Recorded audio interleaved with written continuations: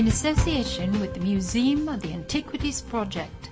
Welcome to Rob Cain's Ancient Rome Refocused. History for the Brave.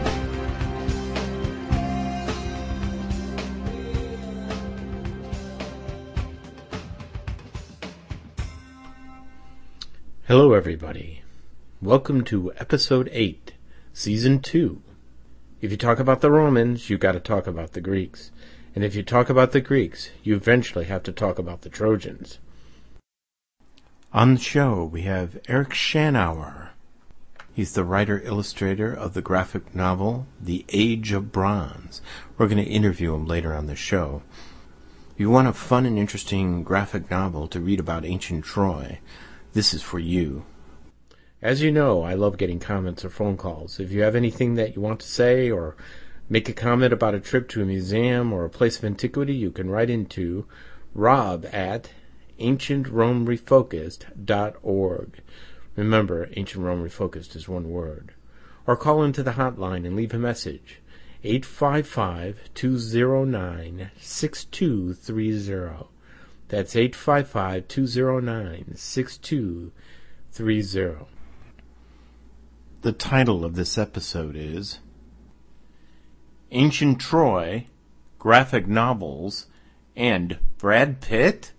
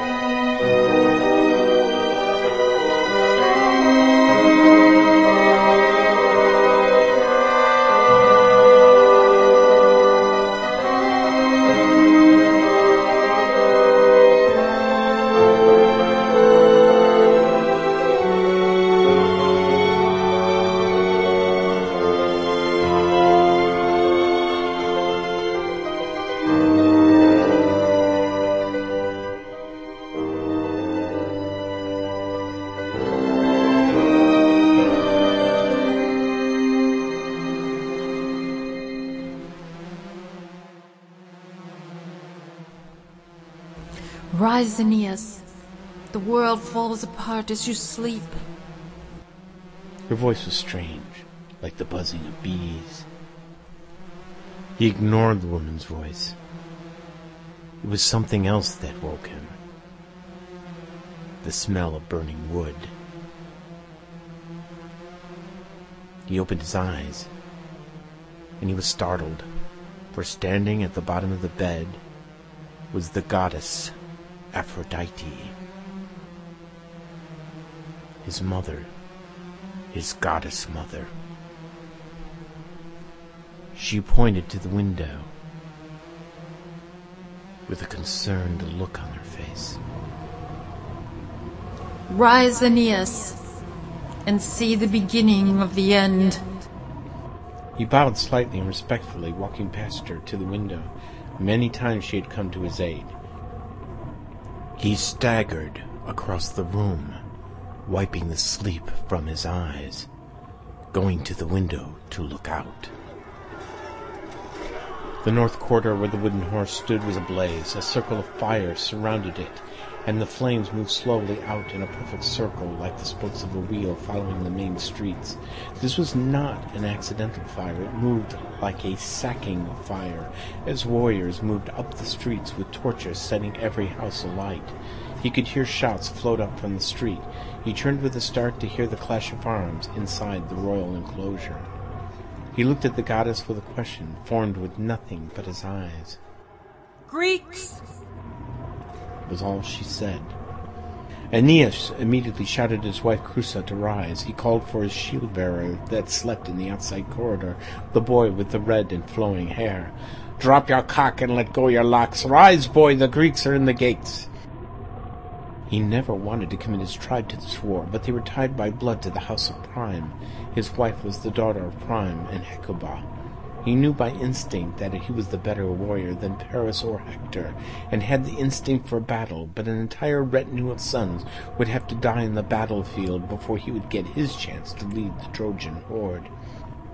Prime-sired sons like a bull.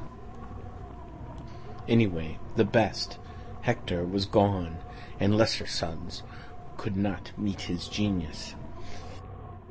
"Find the men," he shouted to the boy with the flowing hair. The boy looked shocked. "What if they went to defend the city? What if they are scattered in the melee?" "What city? The city is gone," Aeneas explained. He used his left hand to point at the window. The flames of the city could be seen from the balcony. Ashes floated into the bedroom on the wind. The shield-bearer did not move. "Still holding your cock, pretty lad? Tell the men to rendezvous at the inlet cove. Go, go, the world cracks. And you stand still. Go!" The boy ran down the hall shouting all the way, "For the men to rally!" The maids raised the children from their beds, their eyes still filled with sleep. His wife Crusa stood ready, her arms filled with jewels and pretty dresses. He knocked those things from her hands. "Food, water is what we need." She heeds his orders and gathers what she can. "What shall we do?" she moaned, already feeling the groping hands of the Greeks. "We go home," he said. "We go home." Aeneas was the second cousin to the king of Troy. He led the Dardanian allies and until his death was the principal lieutenant of Hector himself. Dreams had plagued him before the war that he was destined to become the king of the Trojan people. That is why he brought his tribe to fight this war, and the possibility that the dreams would come true. But there were too many sons, and though he is one of the best warriors, 28 kills, there were always more sons of Prime to claim the center command. "We go home," he said again. "Home is gone," his wife shouted. There were rumors that the Greeks had raided the Dardanian cities and scattered the people across the plains. Aeneas knew that what she said was probably true. Home was nothing more than a cinder, a burned-out husk, where the poor were left to starve in the streets. All he had left were his Aeneads, his followers. He would have to hope that the shield carrier would be able to get through with his message, but first he must take his family out of harm's way. "Where's father?" he asked. "He refused to leave his bed," his wife said. Aeneas went to his father's room. "Father, refusing to leave your bed for just another hour of sleep?" he asked. "Such is my right," he snapped. No, not on this night." "Father, let the Greeks find you in your bed and spend an eternity in it." "Such is my right," his father said again. "No debate," Aeneas said, and snatched him from the bed and placed him on his back. "Hold on, old man. Tonight I am your horse, the Scaunus. Remember your horse? The stallion has come for you, and I am his back. Are you ready to ride, father?" "Yes," the old man croaked, and then went back to sleep. Outside in the corridor, he took one more look to make sure he had everyone: his wife, the slaves, the children, the dog, and of course his father, who clung to his back. Standing down the hall near the corridor was Aphrodite. She pointed into the dark. "This way, son of Anchises." As he moved past her, he heard the goddess whisper in his ear. "Your father grows old, gray, his eyes dim. Once he had black hair and a back as strong as the cliffs of Mount Olympus. I loved him, and I love you." He looked at her and replied, "He spoke of you often, and missed the smell of your hair," he once said. He said it reminded him of honey. The goddess smiled and nodded. "Move quickly, for I can hear the footsteps of the Greeks." Aeneas and his family had lived in the palace for close to 10 years. They knew the proper sounds of the castle interior. It was carefully regimented, laid out with bells, flutes, and drums to note the hours of the day. But now, with the Greeks under the roof, the sounds were strange, a stony silence accented with loud thuds and screams and voices laced with shouts of terror. "What is that noise?" Chrysa asked. "Someone trying to get in?" It was his mother, Aphrodite, that answered. No, someone trying to get out.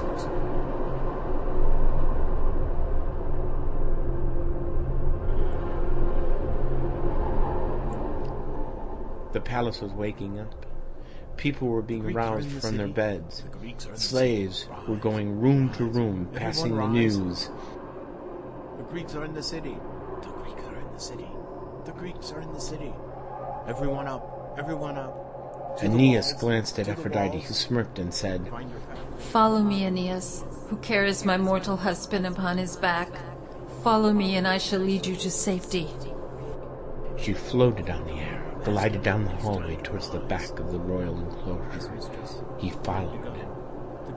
He glanced once more at his family, what was left of his line, and he ran to catch up. His family trotted behind. They moved 3 corridors before they stopped. Someone screamed. A man backed out of a door, his hands bloodied. "The end, the end," he said, holding out his hands for inspection for all to see. Aeneas stopped. He motioned for his family to hold back, to stand back in the shadows. And then he faced the man with the bloodied hands. He placed his father down upon the ground, and his wife comforted the old man. And then Aeneas moved forward. And as the man thrust his hands in his face, the blood clotting on his fingers, he pushed past and inspected the room from whence he came.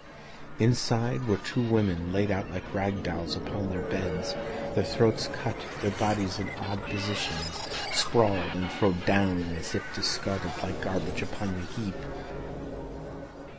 "My wives, they sleep," the man said. Aphrodite, goddess mother, appeared at his side, her face almost sorrowful. He killed them both.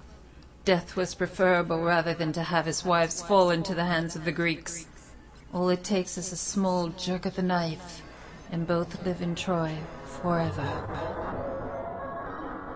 The goddess must have read his face when he looked back at his family. No, Aeneas. The gods have something else for you. Drop such thoughts. The future is on my path I have laid out for you. You shall see a light that draws you to it like an insect near the hunting fire. It is then she reached out and laid her fingers upon his eyes. He felt a burning which seemed to singe with fire and quench with cold water at the same time. Open them, son of Anchises. He did, and he felt rested, and somehow above the fear that threatened to seize his mind. "The end! The end!" the bloodied-handed man moaned from behind. Aphrodite shook her head. This is being played out in 100 rooms. The fall of Troy means the end of life itself. For some strange reason, he wanted to see what had occurred in that room up close. The bloodied man tried to urge him to come and see, and he began to step towards the women, but Athena blocked his path. Do not go into that room, or he will apply the same remedy to your throat. Move on, move on. His mind has been seized by fear and has been driven insane. So he moved on, and motioning his family to follow him, they fled down the halls, down corridor after corridor in blackness, with the noises of the horror happening around them. They kept on moving, until Aeneas froze in his tracks. He had almost turned a corner, To the right, 2 warrior Greeks blocked their path. Their attention was taken up by gold that they dragged into the hall. He motioned for his family to be quiet. He set his father down once more, and he spied carefully around the corner. The Greek berserkers were rummaging through the chest of golden trinkets, their faces entranced by the gold and silver, their eyes wide like they had gazed upon a god. They had laid down their guard, their shields up against the wall, their swords for a moment at rest from the evening's slaughter. They were drunk on the loot, like a slave chained next door to a vineyard, and one unexpected night escapes to drink an entire barrel only to vomit it up. Aeneas noticed their swords were wet with blood. Their arms and legs seemed bathed in it. Aphrodite was quickly at his side. She whispered with urgency, Go at them now, strike them now while they are drunk on the blood of Troy. Do it now, kill them both. The one with the big nose is blind in his left eye. The other is weak in his right knee and has trouble getting up from the ground. Go, now, go! Aeneas raced forward, keeping to the left of Big Nose, and cut open his belly with one stroke. Weak Knee swore and tried to meet his attack. He was on the ground running his hands over the gold and saw himself looking up at the Trojan warrior, bringing the edge of his shield down upon his nose. His nose split in two, and the bronze edge shoved into the front of his face, breaking his teeth and jaw. He was dead with one swift stroke. His wife, slaves, and children screamed, and their voices carried down the hall. Aeneas shouted them into silence. Move quickly. You're in a maze, with each corridor being cut off. Do not let the Greeks force you down a path you do not wish to go. The Greeks are now in the king's chamber. They are moving down each corridor, going room to room, killing the men, raping the women, and chaining the children like dogs to be sold at market. Move quickly, son of my husband. Go this way. He turned to his family and pointed the way. Aphrodite leads us to safety, he said out loud. His father said nothing. It was when they passed the king's chamber that he saw her, Helen. She was in her room, shivering like a mouse. She knew what was coming. She was the cause of everything. His heart beat rapidly in his chest. His eyes grew hot, and he ordered the slaves to strip his father off his back. Take him, he said, his voice strained and full of anger. He entered the room. It stank of perfume. What a joke! The great love of Paris, and now she was the whore of a lesser son. Deiphobus stood by the window watching the slaughter below. Your husband comes for you, said Deiphobus. He laughed. He then screamed into the night, She is mine, Menelaus. She belongs to me. I have had her many times in many places. Paris has had her as well. Come, Menelaus, cock-cold husband, find my room. I wait for you. He danced around the room, swinging his blade back and forth, fighting an imaginary Greek king, laughing as he did it. And in his madness, his blade almost struck Helen. But Helen was quick, she was always quick, and she dropped to the floor, avoiding the blade. He was mad. Aeneas lost his temper. He entered the room, and using nothing but a shield, he hit the boy, bringing him down. Deiphobus was knocked into unconsciousness. Helen rose up. Good, she said. Good. She ran forward and took her husband's sword and went to a corner of the room, and lifting up 2 boards in the corner, she hid it underneath the floor, secreting it away from her husband and from anyone who entered the room. She locked it away for a reason. He won't be killing anyone now, she said. Not you, not anyone, not even Menelaus, if he happens to walk through the door. Aeneas said nothing. So many men had died at her feet. Hector gone, Paris gone, and even the Amazon queen who led her female warriors to join the defense of Troy, and even she fell in love with Helen herself. "What is wrong with you?" Helen said. "Why are you staring at me?" It was a silly thing for her to say. Men stared at her every day. She lived for those stares. She drank them in. Aeneas stepped forward, bringing his blade up. He intended to kill Helen. He had no love for Deiphobus, but Deiphobus would be an easy kill for anyone who walked in that door. And the Greeks were coming. They were definitely coming down that hall. She had seen Paris slaughtered from the walls, and she would see her new protector slaughtered at the foot of her bed. Suddenly, in front of him, stood Aphrodite. She is not the cause of this, Aeneas. We gods and goddesses have decided Troy's fate. Her fate. Your fate from the beginning. Back away and continue on your way. Drop your blade, son of Anchises. Do not slay her on this day. The eyes of Helen were defiant as he backed out of the room. She is cold as marble, he thought. Beauty with no soul. The outer corridors began to fill up with smoke. Aeneas realized that he could hardly see the brightly colored paintings and mosaics of the great halls. He squinted and rubbed his eyes and was aware that a gray smoke was following them as they fled deeper into the palace of Priam. The Greeks were burning the great roof over their heads. It was a race to escape the grit filling the air. They ran deeper and deeper into the palace, into the vast storage rooms, past the damp and dripping cells of those prisoners not even bothered to be let out, for there was no time, and being condemned by Priam or condemned by the Greeks was still a just and fitting sentence. Soon they had nowhere else to run. Facing them stood nothing but stone. He heard his family groan in disappointment, and the children started to cry. It looked like they were trapped. Again the room filled with the sound of bees, and he heard Aphrodite's voice ring in his head. Proud Aeneas, your eyes deceive you.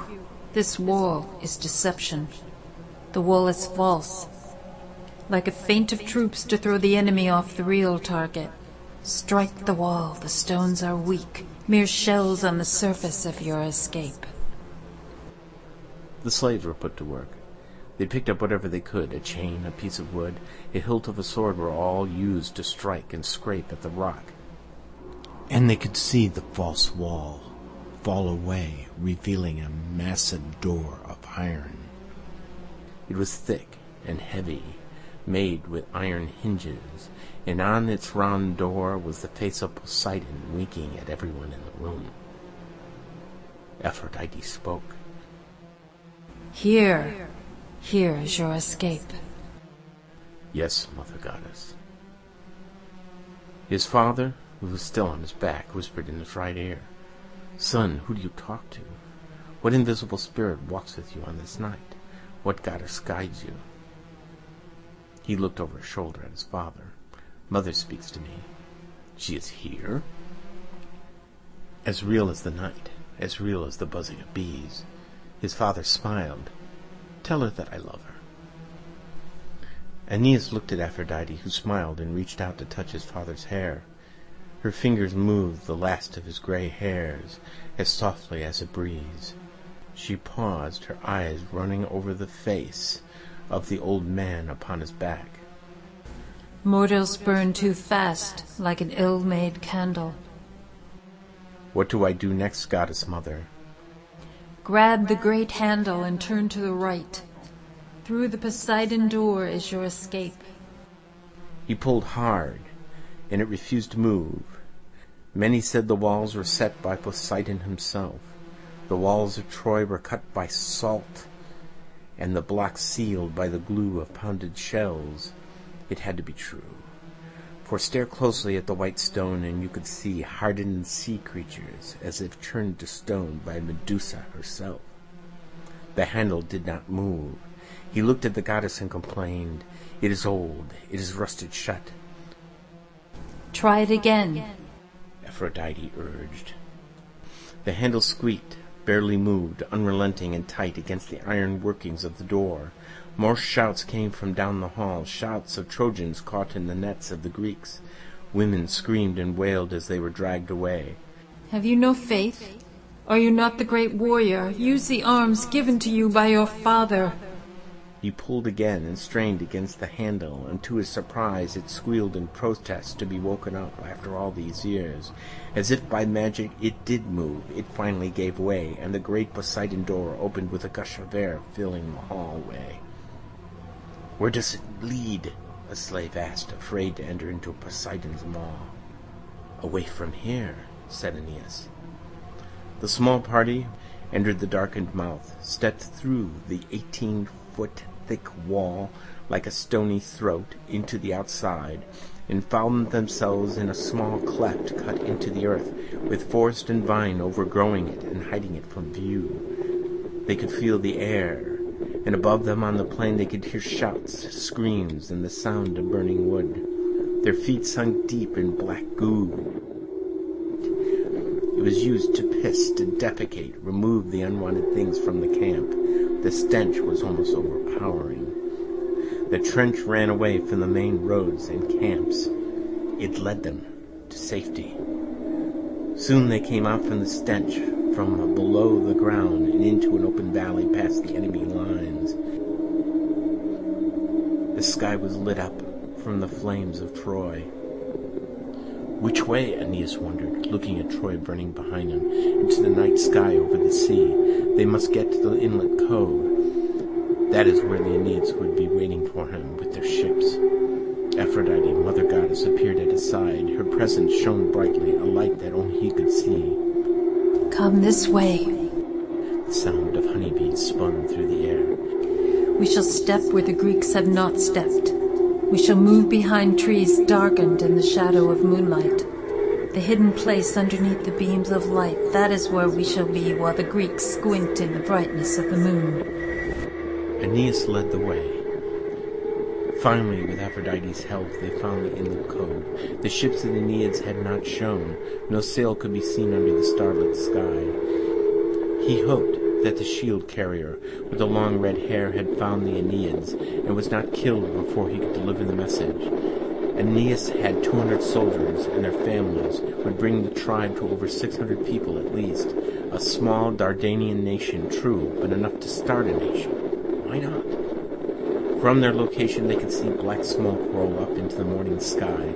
The sun was rising. They would have to flee and escape to the sea. In the light the Greeks would recognize their tunics and their armor and draw them into their nets like a school of fish. Aeneas looked back and his face grew hard. The towers were in flames.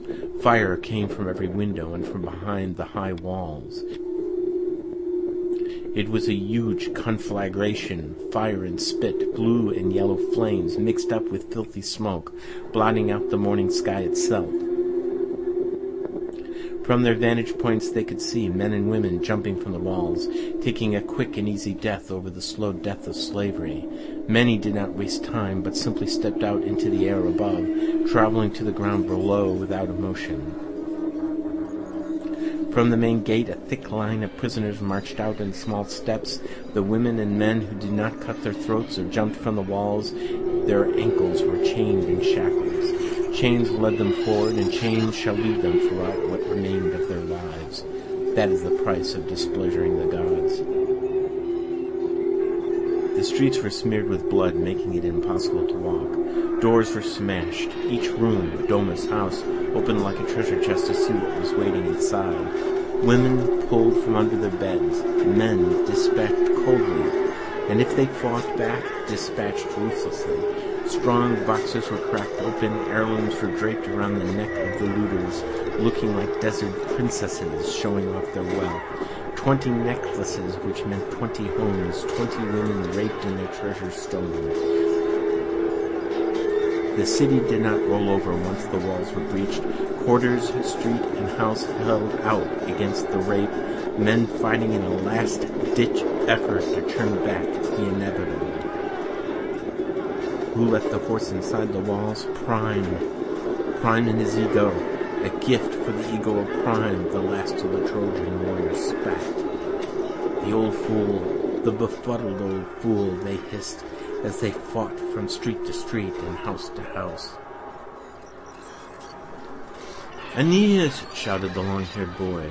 He came in from the sea, hanging from the netting of the ship, waving for his attention and laughing.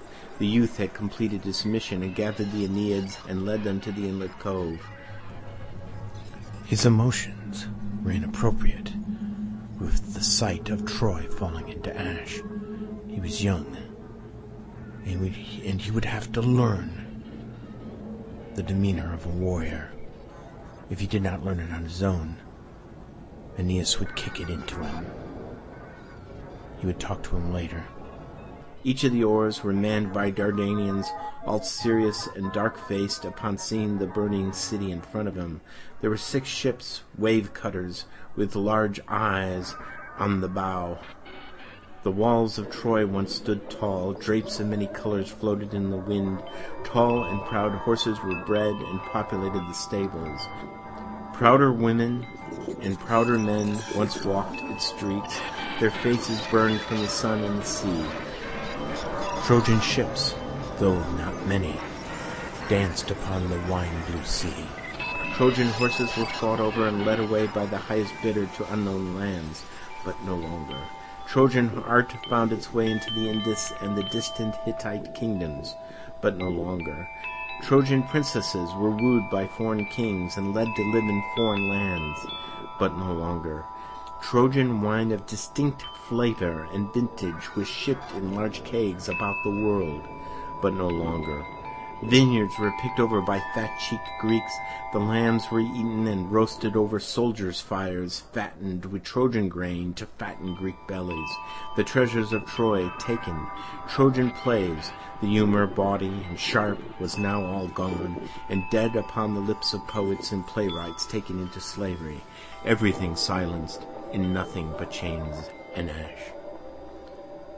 "Who are we now?" Aeneas said to the dark, a stray thought that carried out to the stars and to the gods. Aphrodite glanced back at the city, and then at the Aeneads at their oars. She said, Sweet Aeneas, do you not know?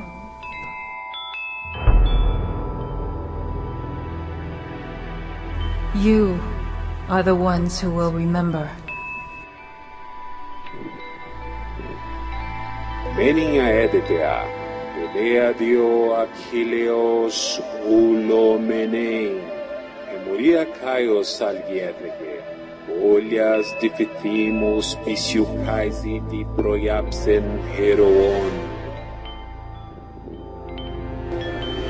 You stay in Larissa. You will find peace. You will find a wonderful woman. You will have sons and daughters, and they will have children. And they will love you. When you're gone, they will remember you. And when your children are dead, their children after them, your name will be lost. If you go to Troy, glory will be yours. They will write stories about your victories, ours in the field.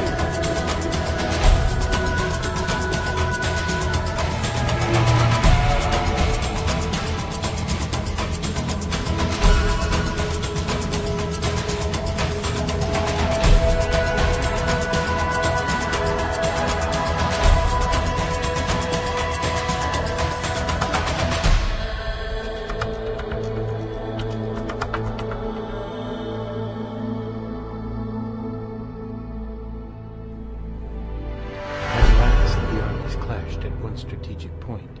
They slammed their shields together, pike scraped pike, with the grappling strength of fighters armed in bronze, and their round shields pounded, boss on wielded boss, and the sound of struggle roared and rocked the earth, screams of men and cries of triumph breaking in one breath, fighters killing, fighters killed, and the ground streamed with blood.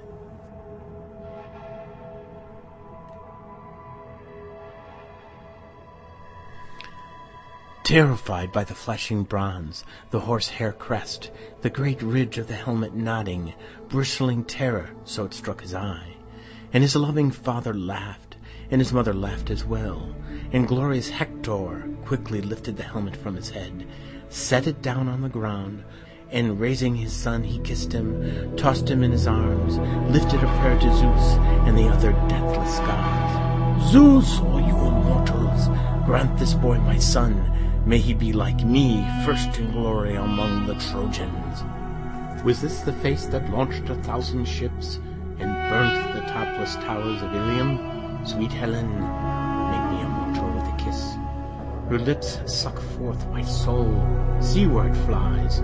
Come, Helen, come give me my soul again. Here will I dwell, for heaven be in these lips, and all is dross that is not Helena. Christopher Marlowe, Dr. Faustus.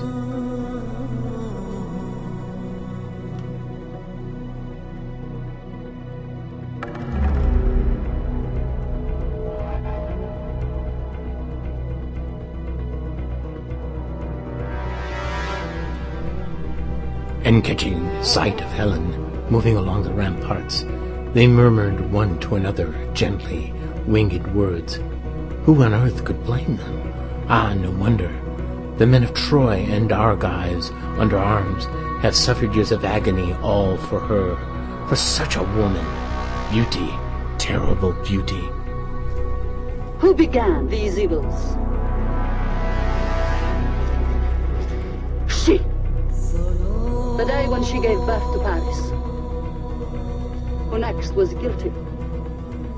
Priam, who knew the stuff his son was made of and let him roam the world.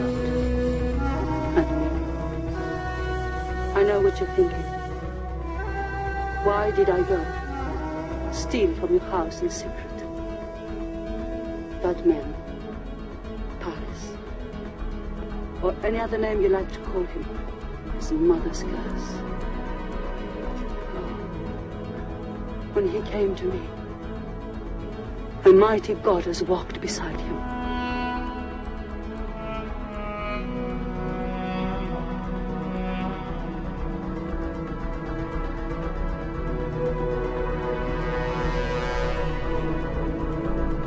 So now let no man hurry to sail for home, not yet, not till he beds down with a faithful Trojan wife. Payment in full for the groans and shocks of war we have borne for Helen.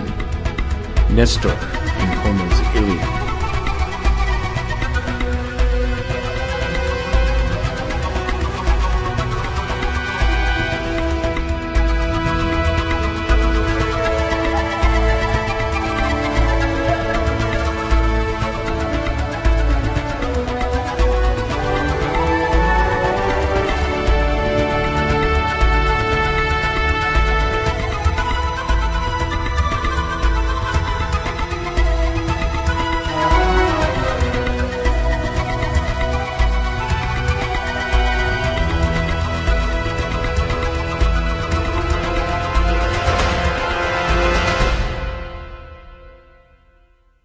We have on the phone Mr. Eric Shanower, who's the writer and illustrator of the graphic novel Age of Bronze. Welcome to Ancient Rome Refocused. Thank you very much, Rob. I'm glad to be here. Before we get started, I just want to say I was searching through the stacks of the Library of Alexandria, my Alexandria, not the famous one, and I came across your graphic novel on Troy, and I was immediately drawn to it. The drawings were realistic, the storyline intriguing, and some of the characters seemed slightly flawed, which made them more interesting. Part of the founding principles of what I'm trying to do on Ancient Rome Refocus is to talk to people that are keeping history alive, either through research, education, hobbies, or in their art. And I know that graphic novels are big in Europe and Japan and are certainly popular here in the U.S., but it seems to me that you stepped away from illustrating superheroes and have instead taken on mythological ones. Is there much difference between the two? Well, I think there is. Drawing superheroes has never been my biggest focus in my career as a cartoonist. I just take those jobs when they're offered to me and I have time. but writing and drawing Age of Bronze is my major project at the moment, and has been for quite a number of years and will be for quite a few more years. It's much more personal project to me because I'm telling the story of the Trojan War in the way that I think is the most dramatic and the most exciting way to do it. I'm just trying to retell the story for today's audience and make it as exciting as possible for readers of today. What drew you to this story? Why this subject as a graphic novel? I really liked Greek mythology when I was a kid, and I went through a period where I read a lot of it, got lots of books out of the library, children's versions of the Greek myths. But the story of Troy never really appealed to me as a child. I knew various things about it, the things that most people know, Helen and the wooden horse, things like that. But it wasn't until I was an adult and I was finishing a major project and was casting around for another project to start. And I happened to be listening to a book on tape called The March of Folly, From Troy to Vietnam by Barbara Tuchman, who's a historian. She's an American. Chapter on the Trojan War I found really, really intriguing. I realized that there were many, many different versions of the story of the Trojan War, that Homer's Iliad was only the beginning, and I thought it would be a really great comic book series to take the complete story of the Trojan War, take all the different versions that I could possibly find and smush them all together and reconcile all the contradictions, and also set it in the correct time period using the history and the archaeology of the places where it occurred. And just the idea of that made me really excited. At the time, this was back in 1991, I realized that it would be a very large project, and I wasn't sure I really wanted to take on something so large. But every once in a while, I'd be in a bookstore, and a book that had something to do with the Trojan War would sort of leap off the shelves into my hands almost. And after a while, I realized I did have enough enthusiasm to see this project through to the end. And I started work on it, started research, and eventually sold the project and have been working on the comic book for the first issue was published in 1998, and then the first collected volume came out in 2001. So that's how Age of Bronze came into being, and I just thought the Trojan War was a fascinating story. It's one of the world's oldest stories. It's retold over and over again in every generation, and I guess I'm just one of the latest retellers. How long did it take you to research the book? Well, I began real research in about 1992. I felt I had enough to at least start working on it in, I think I began writing scripts in around 96, and then I actually began drawing in 97. And after I had some artwork together, I began going around trying to sell it to a publisher. I'm still doing research, but the major stuff is I completed within the first 4 or 5 years. Every once in a while, though, particularly for archaeological stuff that I have to draw, I run across some item that I just don't have any information on, and I have to go do some research on that. The story of the Trojan War has been retold so many times in so many different versions that I'm sure I will never find every single reference to it, no matter how many years I keep looking. Of course, all the major retellings, the Iliad, the Aeneid, the Greek tragedies that address the Trojan War, things like that, I was able to gather very quickly because they're quite still prominent in our literature. But there's many, many obscure things, obscure plays, particularly like from the 1700s. They weren't major works, and many of them have been lost or just in single copies. So I have to do a lot of research in libraries for things like that. Often they actually don't add much to my knowledge of the story. They're very obscure things, or they're parodies or developments of some episode which just won't fit in very well. But I try to expose myself to all of these different versions and hope that aspects of them come across, at least in my conception. It's just sort of I throw everything into the pot, and just as the story unfolds and I have to keep developing where it's going, I hope that echoes of every single version that I've ever been exposed to will end up in the finished product, and that once Age of Bronze is finished, it will have at least an echo of every single version of the Trojan War that I've ever read or heard. Frankly, I think the drawings are magnificent. There's beautiful renderings of the human form, which made me kind of wonder, are you a self-taught artist, or did you attend a certain school? Well, I've drawn all my life, and I've drawn all the time. When I was growing up, I would cover all my homework assignments with drawings on the back. So, in some sense, yeah, I'm self-taught, but I also have taken art lessons all my life. My parents were supportive of my interests, and they would send me to art classes. After high school, I attended the Joe Kubert School of Cartoon and Graphic Art, which is a small trade school in New Jersey, which basically trains people to enter the field of comics to become cartoonists. They also have graphic design and some animation classes, but their main thrust is comic books, and that's what I wanted to do. Did you always have an interest in ancient history? No, I did not.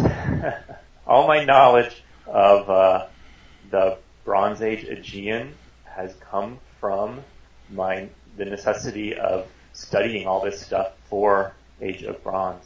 I liked ancient Egypt. I saw the traveling exhibit of the King Tut's treasures, which was touring the country in 1977.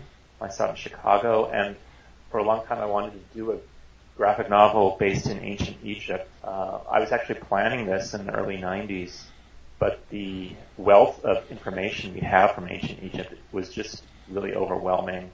I was buying tons and tons of books trying to assimilate all this information into my idea for a story. And I just sort of got bogged down. Once I had the idea to retell the Trojan War story, I started looking at books on the archaeology of the period. And I was really, really relieved to find that all the books basically had a lot of the same images time after time. So while there's nowhere near the amount of information that we have from the Bronze Age Aegean world that we do from ancient Egypt, it just made my task a lot easier. I could get my head around it. There is a lot of information we have from ancient Greece and ancient Troy, but it's nowhere near what we have from ancient Egypt. The armor of the Trojans and the Greek heroes seem to be slightly different than how it's portrayed in Hollywood. You know, when you see certain type of helmets and everything, whenever they do anything about Greece, it's always portrayed in a certain way. But your armor seems more real, but clunkier, harder to put on. Did you research the armor, or did you find that maybe that most Hollywood films do it in the wrong time frame, or is it me? It's not you. Yeah, Hollywood tends to use stuff that's from a later period. I guess they think it looks cooler, or else they think that's what people are going to expect. For instance, lots of Hollywood films use Corinthian helmets for ancient Greece, no matter what period it's in. Corinthian helmets didn't exist during the Bronze Age, so I can't use those. I am setting Age of Bronze in the 13th century BCE, specifically the time when, if the Trojan War really happened, this is what I hope it would have looked like.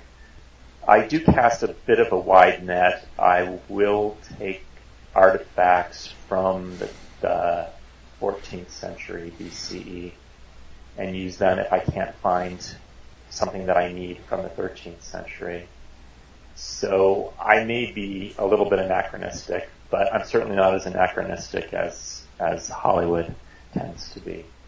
I try to be very, very as authentic as possible. I can't claim that I'm completely authentic.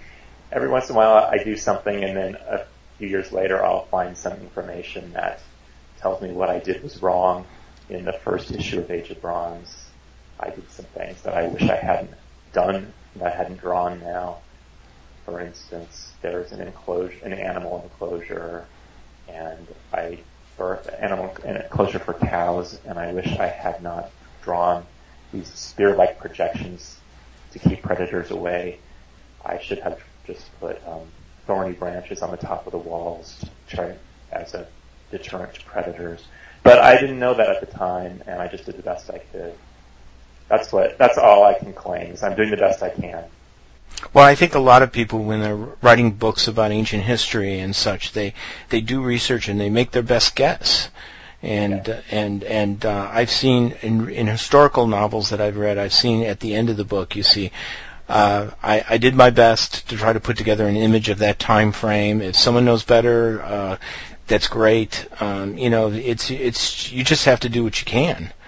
Right. I've looked at photographs of the archaeological site, and I could be wrong, but there's a familiar image of two lions over a stone gate in your graphic novel, and chariots are going underneath with spearmen marching behind the chariots, and this kind of pricked a memory of a gate in a photograph.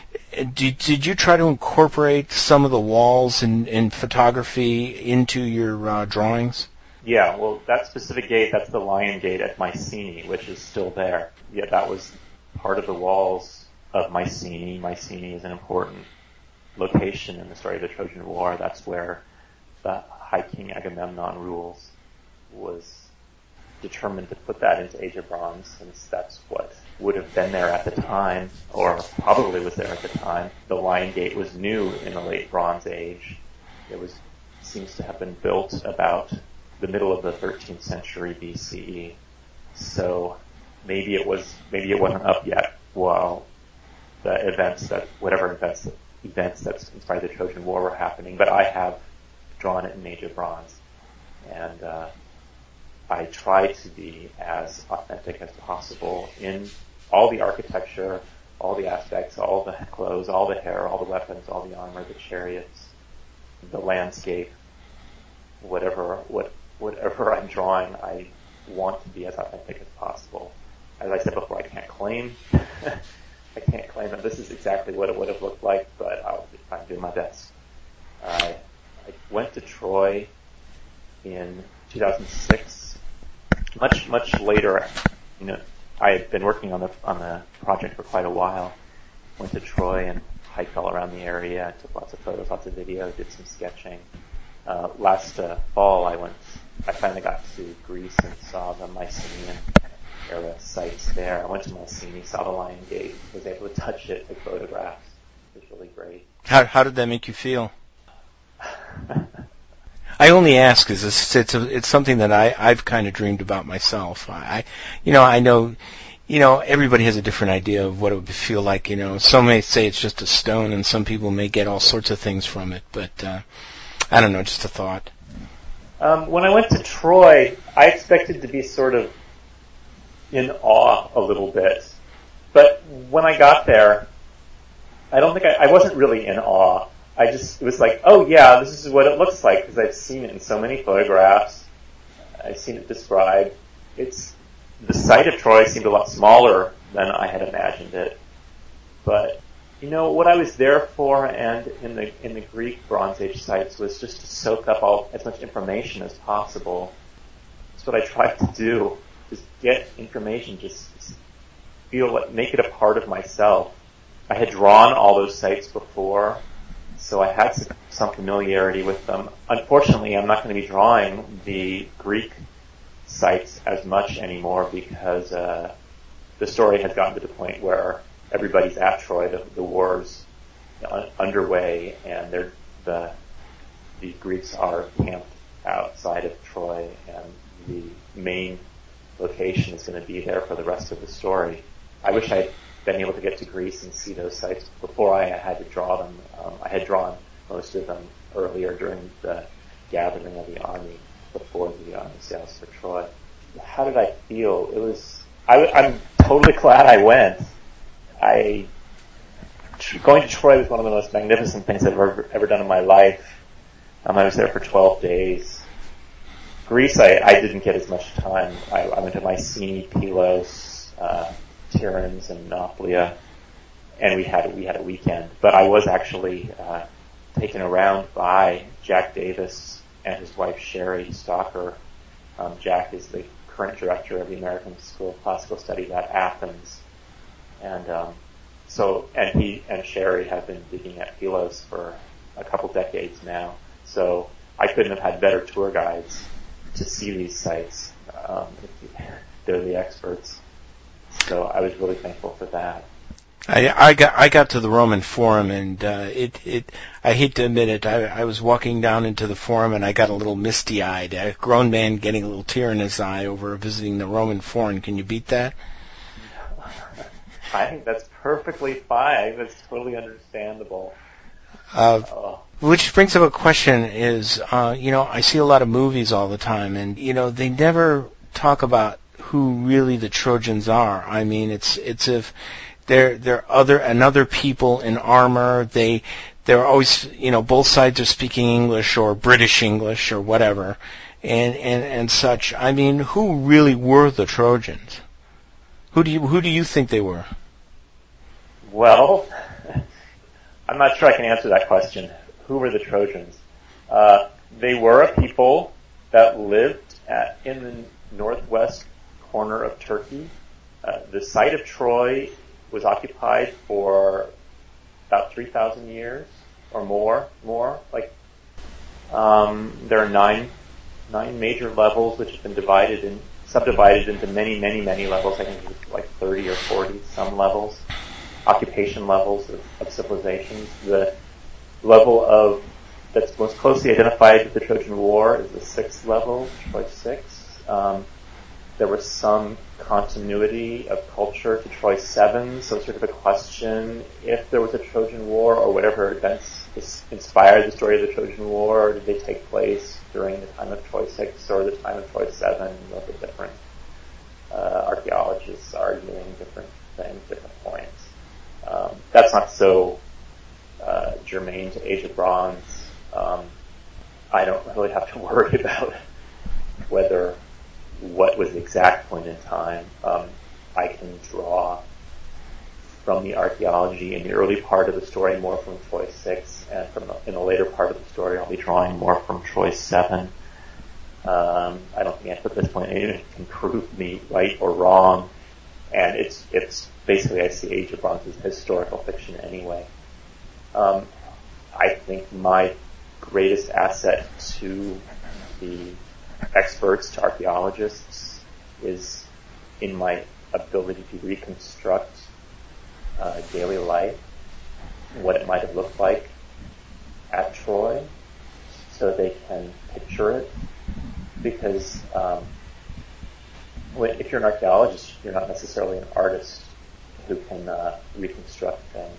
So I think that's part of what my value is in at least an academic world. I mean, that's not my main thrust. I'm telling this story for I guess literary or entertainment reasons. I look at the faces of your characters, and they're so full of expression.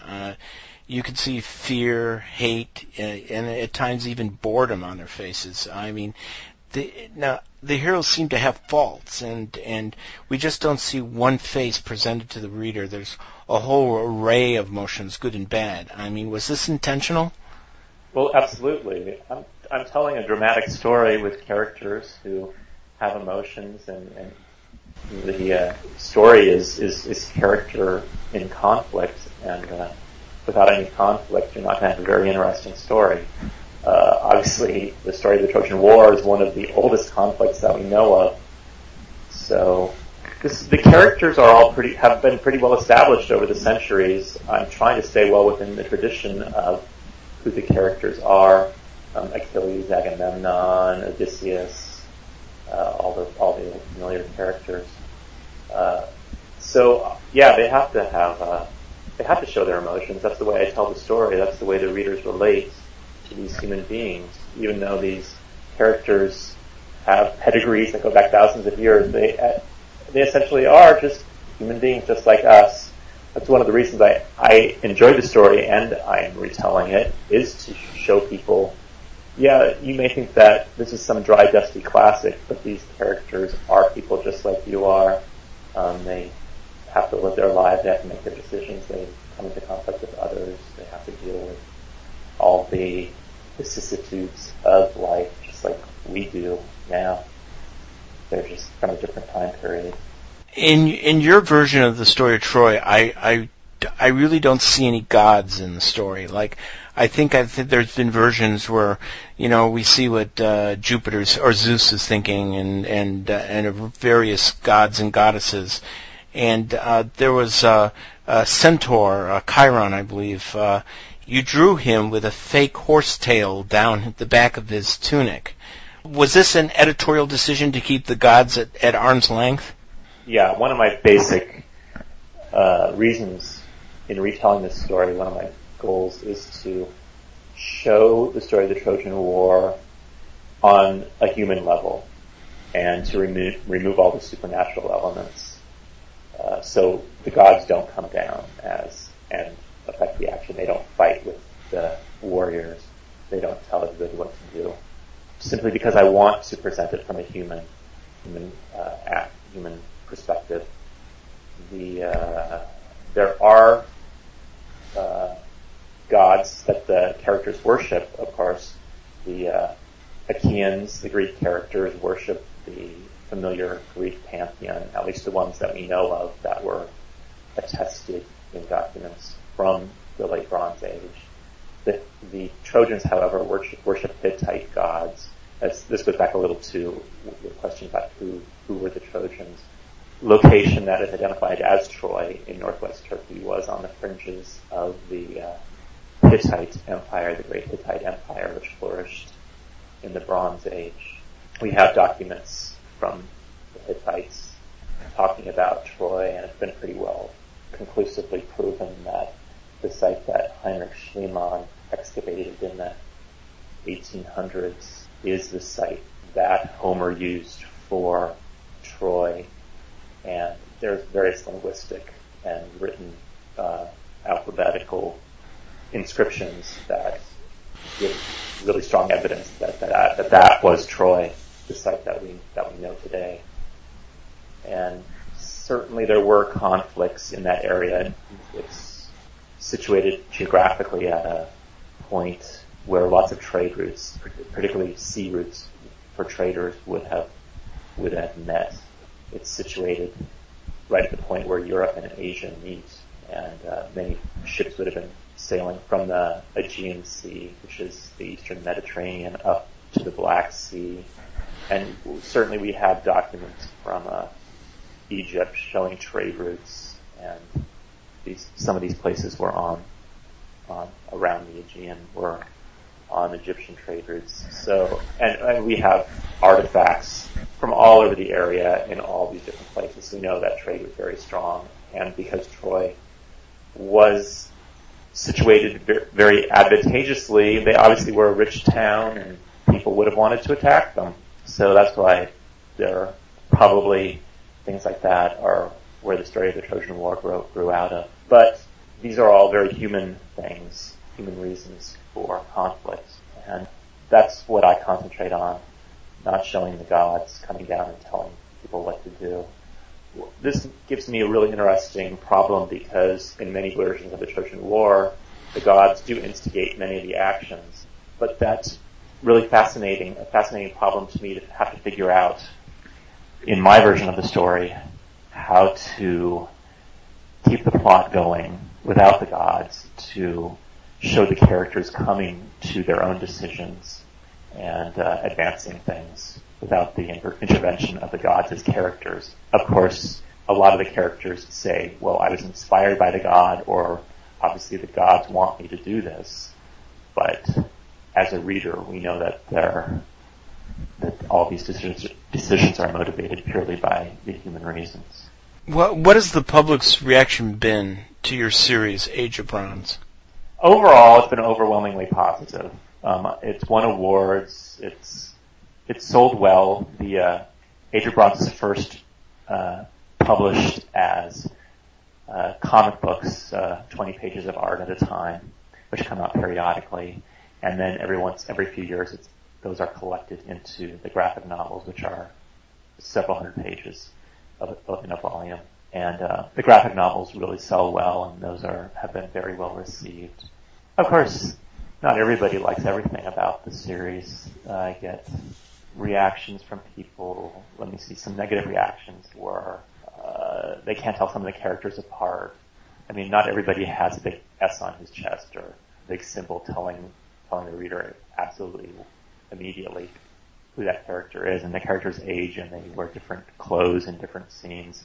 So sometimes I guess it is hard to tell the characters apart. At the beginning, all the Trojan princes, I designed them to all to look like brothers, since they are brothers, and I probably didn't design them well enough to be able for readers to immediately tell them apart, which I regret at this point, but that's one of those things where, well, I can't go back and redo everything. So I've tried to, since then, have certain aspects of the characters, like Paris, one of the main Trojan princes, the one that kidnapped Helen, wears a lion, not a lion skin, but a cat skin, a leopard skin over his shoulder almost every time I draw him. So I hope that readers will be able to identify him by that symbol. I did a much better job on many of the Greeks, the Achaean warriors, to differentiate them, and I think people don't have any problem telling them apart. Well, I never had any problems. Even when you put Achilles in a dress, I still could figure out who he was. And okay, yeah. And I recognized the face, and you know, strange enough, I reckon even while he was in a dress, I recognized his attitude. He was, you know, he was hiding a secret, and it's the person hiding the that's Achilles, and so that wasn't a problem for me at all. Well, good. Well, speaking of Achilles, okay, he was the greatest warrior of the Greek host, but in your novel, and if I'm wrong, please let me know, but in your novel, he seems young, maybe a little untested. He's full of youth, okay. He's battle ready. He certainly wants to go to battle, but what made him important to the cause? What made Achilles more important than any other warrior? Well, I'm not certain that he is more important than any other warrior. He is important in literary culture because he's the main character of the Iliad, which is one of the oldest and greatest stories that we have. In Age of Bronze, he starts out very young, at about 12 years old. By the time he gets to the point where he dies, towards the end of the story, he'll be, I think, about 25. But yeah, when he's young, he is untested. He goes through a path.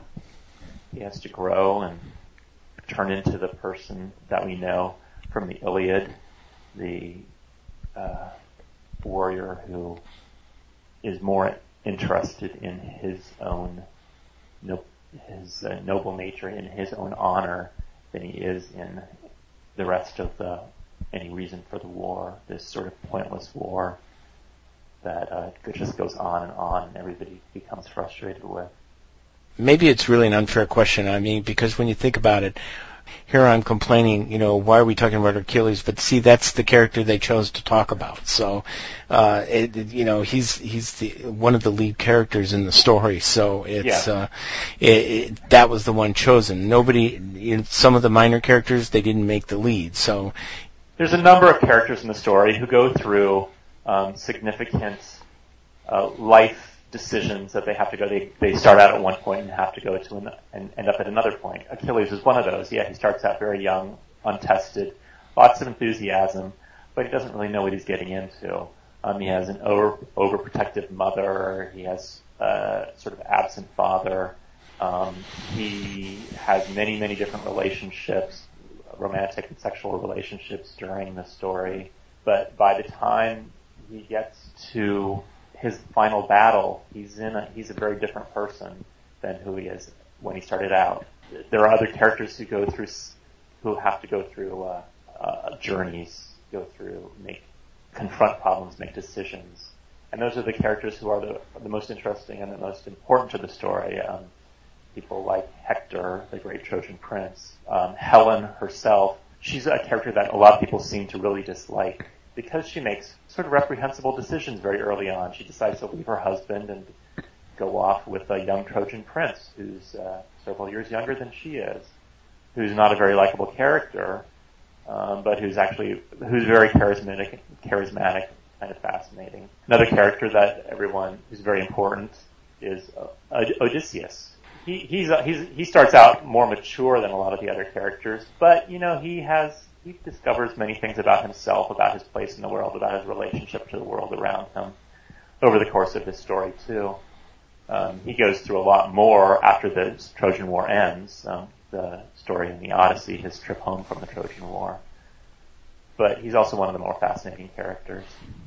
Agamemnon, the High King, the leader of the Greek forces, he's not a very likable character, but he also goes through a lot of stuff, has to make a lot of decisions, has to confront a lot of things about who he is, about how he relates to the world. In the second graphic novel, he's confronted with the problem of sacrificing his eldest daughter, basically saying, yeah, you can kill her because there's no other way we're going to be able to reach Troy. And he has to make that decision. And one of my challenges was, how do I show a human being making the decision to let his daughter die? And I hope I pulled it off as believably as possible. I mean, it's not that I advocate anybody go around killing their daughters, but I wanted to show how a human could be pushed to the point of making that decision. Just having such overwhelming conflict that someone actually goes there and says, okay, I can't make any other decision at this point but to let my daughter die. I think I pulled it off successfully, at least from reactions that I've gotten from readers. What I liked was how he was calling out to Agamemnon's daughters, yelling out that I am here. That kind of touched me in a big way, that he was giving her an out. It added more drama to the scene, and it just impressed me a lot. You're talking about Achilles saying at the...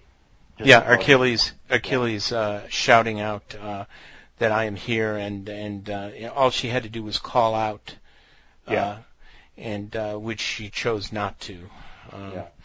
Okay, I'm about to ask the big question now. I don't know if I'm going to regret this, but what did you think of the Hollywood movie Troy? The one from 2004. Yeah. Yeah. It wasn't as bad as I expected it to be.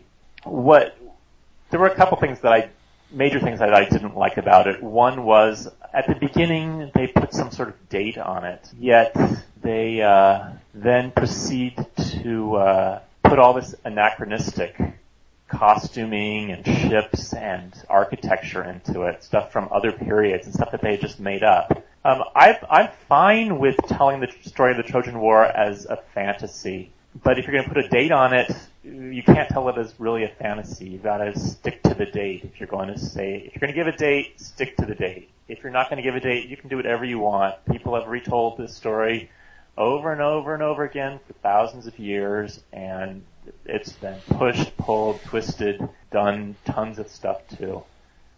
And Hollywood can do whatever they want with it. But I object to mixing your genres. If you're going to tell it as historical fiction, then use historical fiction. I have no problem with using mythology and fantasy, whatever you want to call it, but make your decision. So I did object to the anachronistic use of research. They took the lion gate and they put the relieving triangle of the lions from above the gate. They stuck it right into Agamemnon's throne room, which made absolutely no sense whatsoever. They probably thought it looked cool, but I don't care if it looks cool. It looks stupid to me if you're putting this thing there. It's laughable.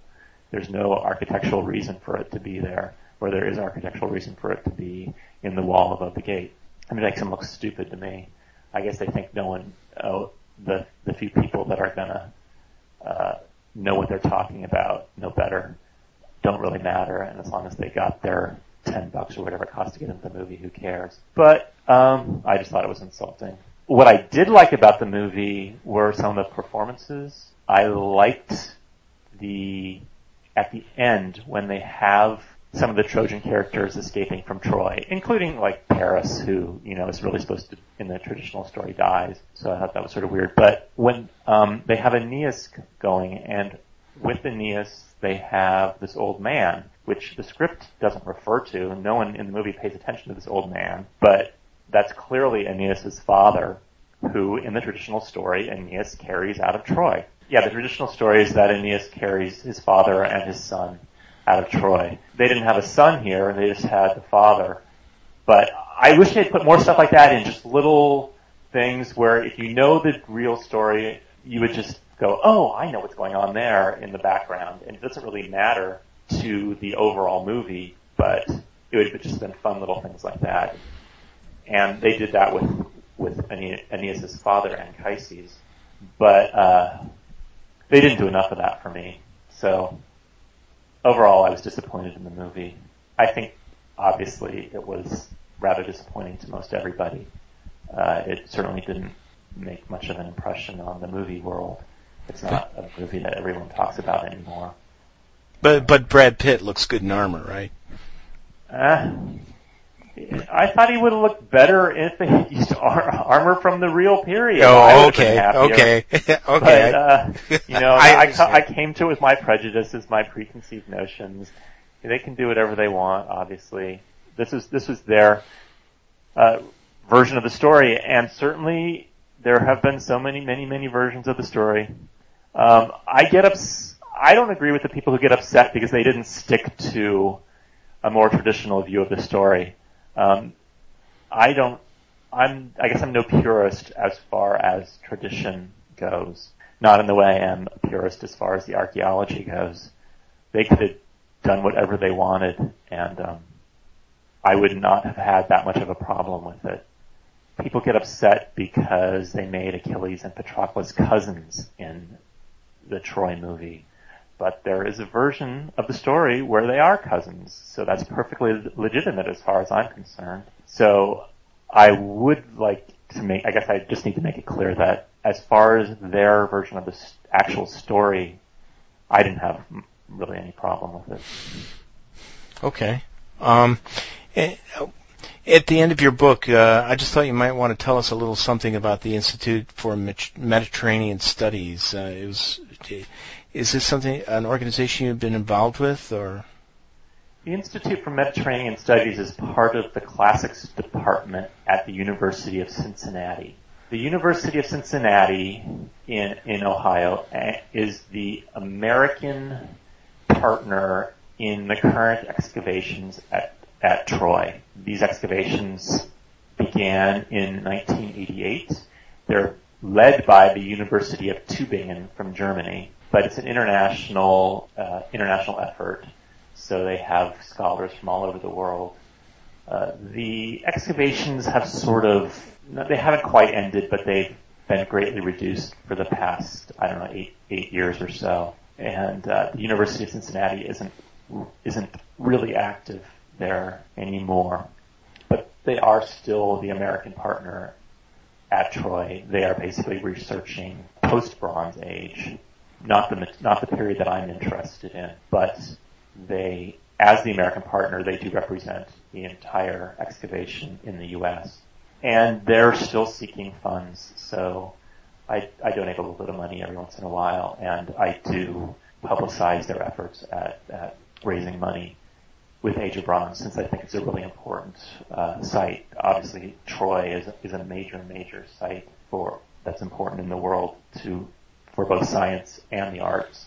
The excavations that are going on there now, it's the fourth major excavation. Yeah, the last time Troy was excavated was in the 30s and 40s. Is that right? I can't remember. I'm sorry, I may be getting this wrong. The Balagan expedition was earlier, but the current expedition, which was led by Manfred Korfmann and is now led by Ernst Pernicka, is important because we have so much greater technology than the last time excavations were run, that we have discovered many new things about Troy. Just the magnetometer capability that we have. We discovered the lower town from the Bronze Age, which was totally unknown previous to that. We sort of knew that there had to have been a lower town, but no one knew exactly where it was, and there was no evidence for it. But now we have it. In the mid-90s, they found a circuit ditch. And also funding these researches, even after the excavations have been reduced, and even at the point when they're going to have to shut down. At some point, I assume they're going to end. The publication of all the material and all the discoveries and the analysis and all that stuff is also going to cost money. And all that stuff's really just as important as actually having the archaeologists go to the site and dig and do all their activity there. So I just think I do what I can to publicize the fact that they're still going to need money. And the Institute of Mediterranean Studies accepts donations. They have a very informal organization called Friends of Troy, which if you donate to, you belong to automatically, and they send out reports, excavation reports once a year, and then they send out little newsletters of interesting things that are happening around the excavations about Troy, about the Bronze Age Mediterranean world. They send those out a few times a year. Are you working on anything now that you want to tell the public about?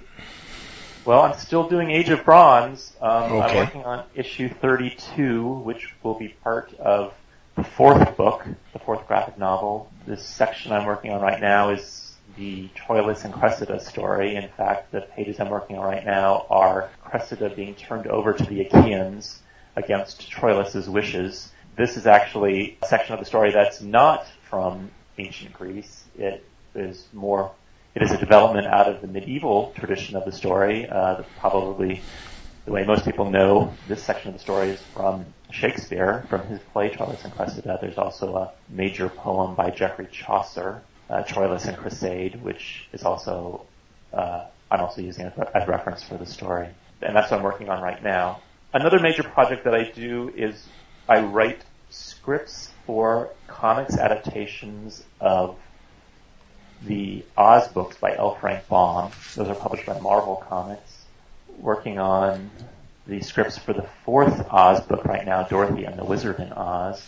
Ozma of Oz, the third Oz book, is being serialized and will be out in graphic novel form in the fall. And The Wonderful Wizard of Oz, the first book, and The Marvelous Land of Oz, the second book, are out now. Those were published within the last couple of years.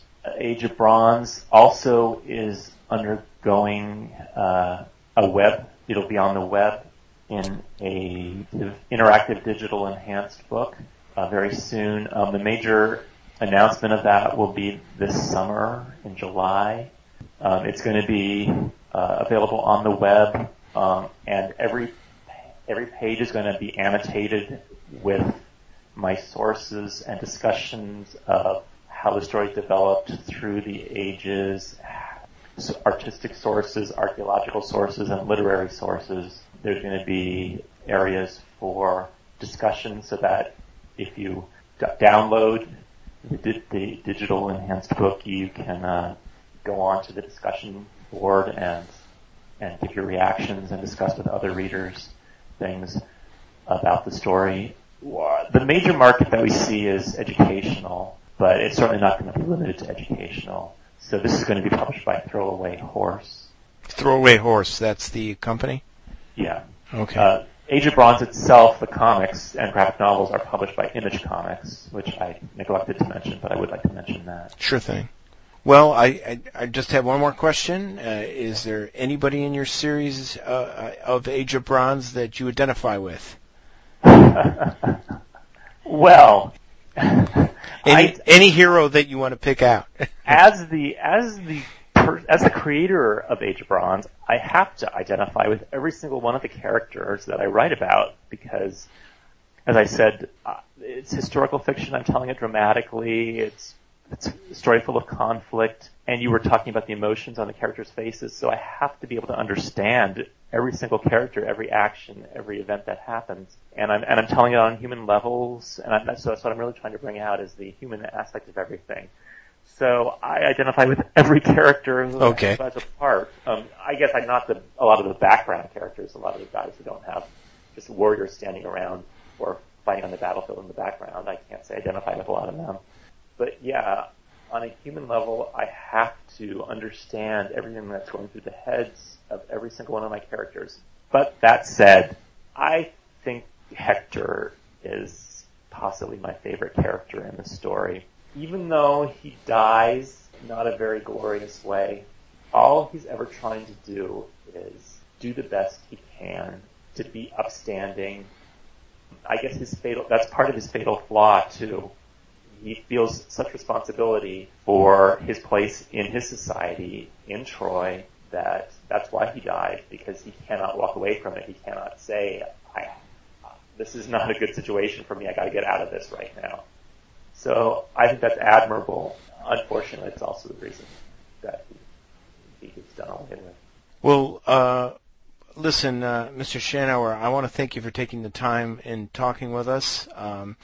Okay, I just want to say thank you very much, Rob, for this opportunity, and I've enjoyed talking to you. If you would like to check out Mr. Shanower's graphic novel, The Age of Bronze, try going to his website. It's located at ericshanower.com. That's ERICSHANOWER.com. If you have any comments about the show, phone our hotline at 855-209-6230, 855-209-6230. I really would like to hear from you. Well, that's all for Ancient Rome Refocused. Before I go, I want to thank Homer, Euripides, Christopher Marlowe, the recent movie Troy for their contributions to the opening piece, Nancy for her portrayal as the goddess Aphrodite, oh, and of course the great actress Irene Pappas and Julie Christie. You might have heard their voices in there. This is just a reminder, anything used on the show falls under the fair use doctrine or has been obtained or purchased by permission of the author. We'll see you soon. Take care. This is Ancient Rome Refocused.